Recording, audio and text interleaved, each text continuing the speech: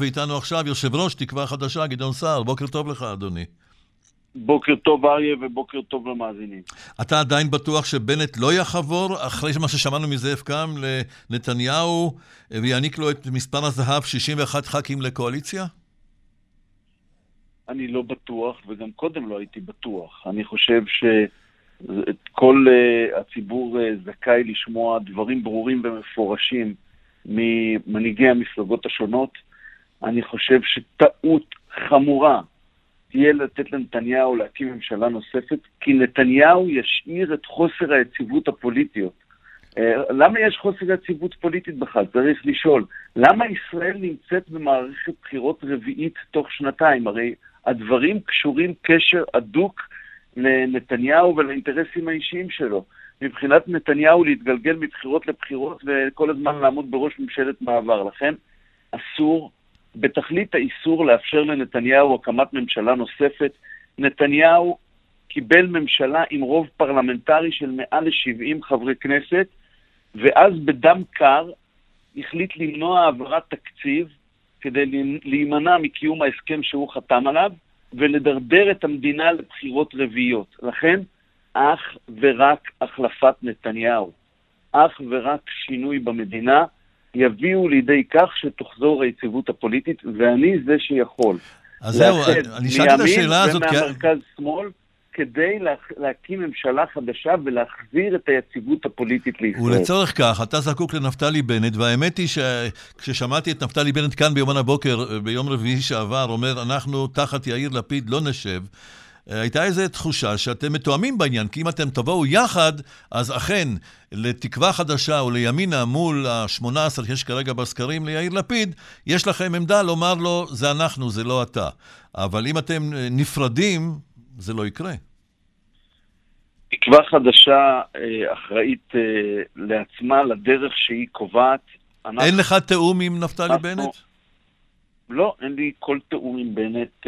אני הייתי מאוד שמח שבנט יאמר את אותם הדברים שאני אומר, זאת אומרת מחויבות מוחלטת רק לממשלת שינוי. ממשלת שינוי על מלא, במקום ממשלה נוספת של נתניהו שתמשיך לדרדר את ישראל במדרון של חוסר יציבות פוליטית, כלכלית וחברתית. ואני חשוב שאזרחי ישראל ידעו שאנחנו נפעל באחריות, לא נאפשר להזדמנות הזאת לשינוי לחמוק, ואנחנו נקים ממשלה. אנחנו צריכים את תמיכת הציבור, כי תקווה חדשה גדולה תבטיח שתקום פה ממשלה יציבה וחזקה. יש לזה התכנות בלי תמיכת ימינה, בלי הליכה עם ימינה ביחד? אריה, תראה, אנחנו 23 ימים לפני בחירות, אנחנו לא יכולים להכריז לפני התוצאות למה יש התכנות ולמה אין התכנות. אנחנו צריכים לפעול באופן כזה שהרוב הגדול של אזרחי ישראל, ואני אומר לך אריה, אני משוכנע בזה באופן מוחלט, שרוב אזרחי ישראל רוצים שינוי, רוצים להגיע ליום שאחרי נתניהו שבו נצטרך לרפא את המדינה מהפלגנות ומהשיסוי, מהעדפת אזרח אחר על אזרח שונה, על רעהו, מכינוי יריבים פוליטיים תחלואה. צריך לשנות את השיח מהיסוד ולהחזיר את הכבוד ההדדי בין אזרחי המדינה, גם בין יריבים פוליטיים, גם בין שותפים פוליטיים.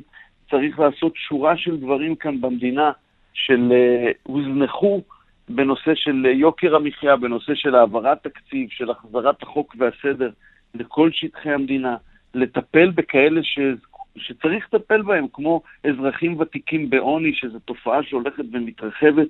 יש כאן הרבה מה לעשות. זה לא יקרה אם נתניהו ימשיך להיות ראש הממשלה. אז זה גם לא יקרה אם תקווה חדשה תקבל את מה שהסקרים מנבאים לה, משהו בסביבות 13 מנדטים. לכן אני לא מאמין בתוצאות של סקרים כמה שיקרה בבחירות. אני משוכנע לחלוטין שהתמיכה בנו תהיה רחבה הרבה יותר, משום שהציבור בסופו של דבר זוכר שלפני שתקווה חדשה קמה, בכלל לא היה סיכוי לשינוי. היה ברור שהולכים לפני חודשיים וחצי לבחירות שבהן נתניהו ינצח בהליכה ויקים ממשלה נוספת. אנחנו אלה שפתחנו את הזירה הזאת לשינוי, יצרנו את האפשרות הזאת, ואנחנו לא חוזרים לפני שאנחנו משיגים את אותה משימה. אתה חושב שיש קונספירציה בנתב"ג להכניס ארצה בוחרים חרדים כדי לעזור לנתניהו בבחירות? אני חושב קודם כל שיש פה דבר של מנחם בגין דיבר בשעתו על זה על שלטון הפרוטקציוניסטי שהיה במדינה ושבוטל. אני מזועזע מהפרוטקציוניזם כשיטה.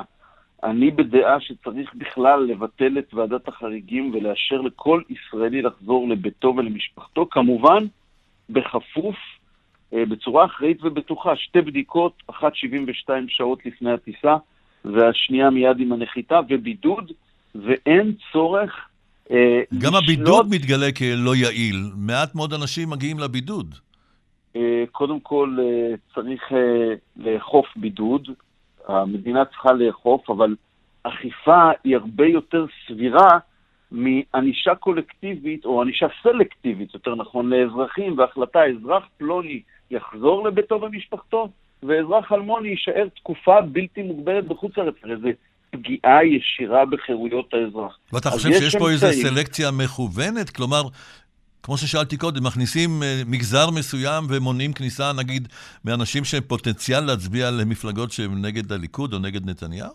אפשר בכלל, ועדת חריגים יכולה לחקור עד כדי כך לעומק את הנטיות הפוליטיות של האנשים שמבקשים להיכנס ארצה? את זה תבדוק ועדת החקירה הממלכתית שאנחנו נקים בממשלה החדשה. גם את הדבר הזה צריך לחקר, אבל אני רוצה להגיד דבר עקרוני. כן. ועדת חריגים פוליטית עם אישים פוליטיים לא יכולה לקבוע איזה אזרח ייכנס בשערי הארץ הזאת ומי יסורב. מה זה הדבר הזה בכלל? מה זה הרעיון העקום הזה? אני קורא לממשלה לבטל את הדבר הזה שנקרא ועדת חריגים. תנו לכל אזרח, כמובן צריך לאכוף את קיום הבדיקות לפני ואחרי, צריך לאכוף את קיום הבידוד, אבל תנו לאזרחים לשוב הביתה בצורה אחראית ובטוחה. איזה מין דבר זה? זה אפילו לא קשור רק לקיום הזכות לבחור בבחירות שהתקיימו עוד 3 שבועות. זה עצם חירויות האזרח שנמצא כאן בסיכון, ואני אומר את זה בצורה ברורה. העובדה שיש זמן בלתי מוגבל, שאזרחים לא יכולים לדעת, גם אם הם ינקטו בכל כללי הבטיחות, גם אם הם כבר מחוסנים פעמיים, הם עדיין בעונש בחול, זה דבר בלתי סביר, אי אפשר לקבל את זה. גדעון סער, יושב ראש תקווה חדשה, אני מאוד מודה לך, בוקר טוב. תודה רבה ויום טוב.